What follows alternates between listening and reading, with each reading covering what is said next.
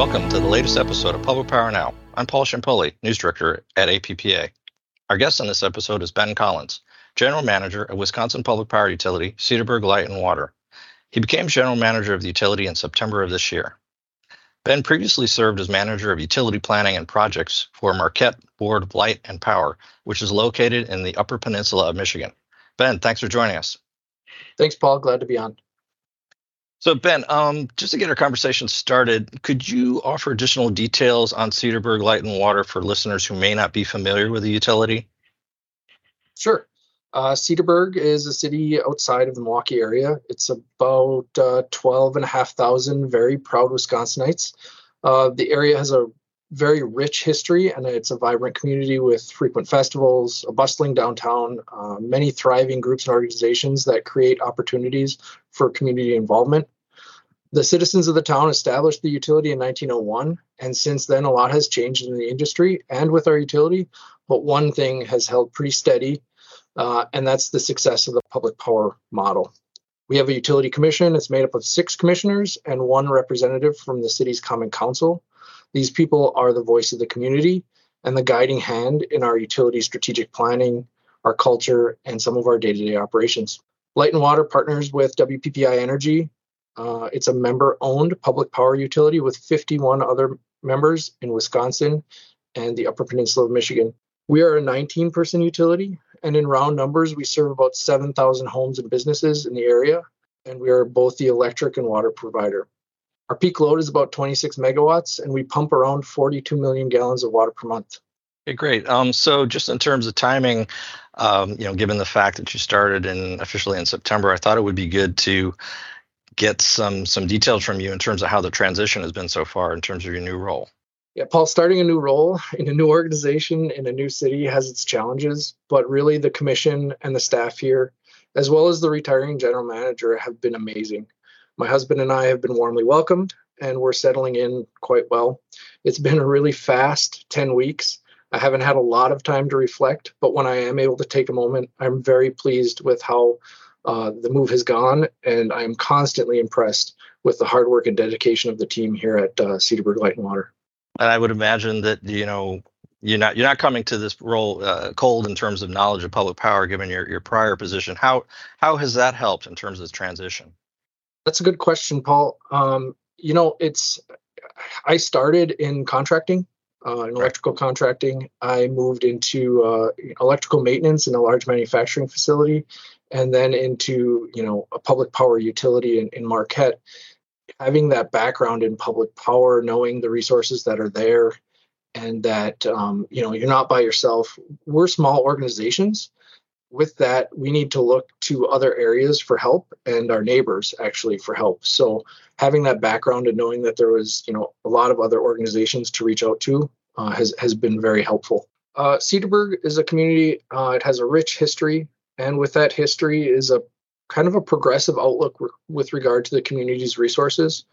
So maintaining that historical foundation, but encouraging growth requires an open mind, and this tends to translate to strong community support for initiatives that have sustainability as a key component.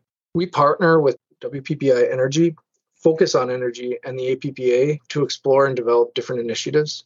The local programs that are developed are actually guided by energy savings goals that we set annually. And a few examples of these programs include new construction design assistance for energy efficiency and environmental stewardship.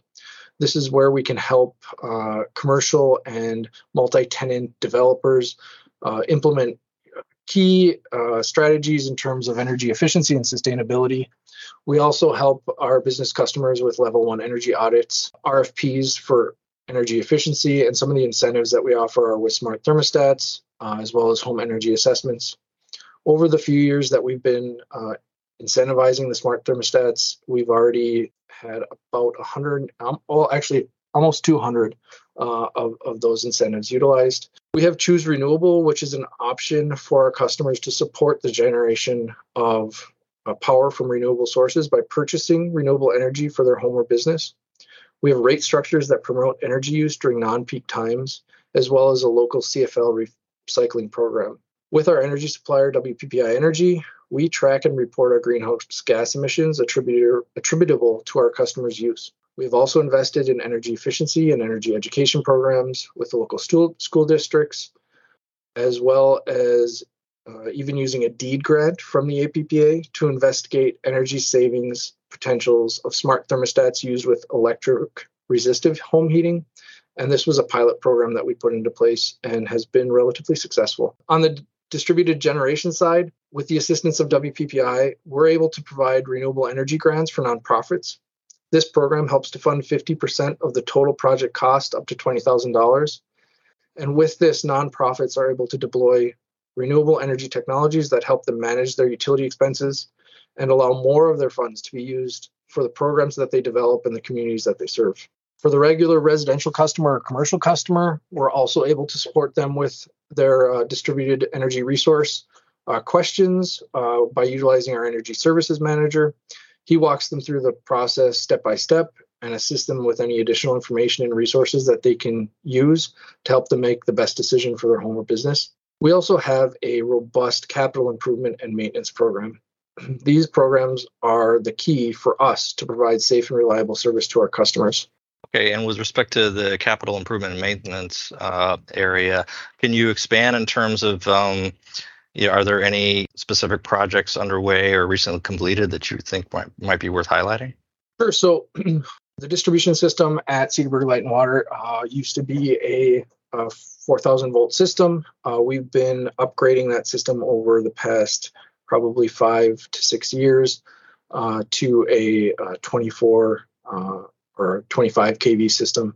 And that has created more reliability in our system, more capacity. It's also positioning our utility to be able to handle some of the changes that are coming down the line in terms of EVs, as well as decarbonization through electrification, and some of the programs that are being adopted at the federal level as well as state level in Wisconsin.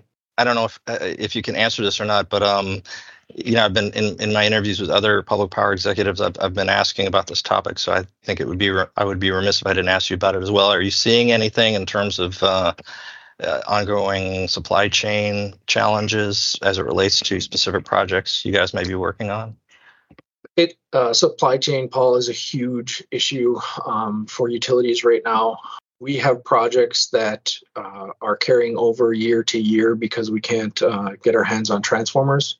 As much as we try and plan for delivery, those delivery dates are usually not met, and we're seeing projects that should take a season to complete take 2.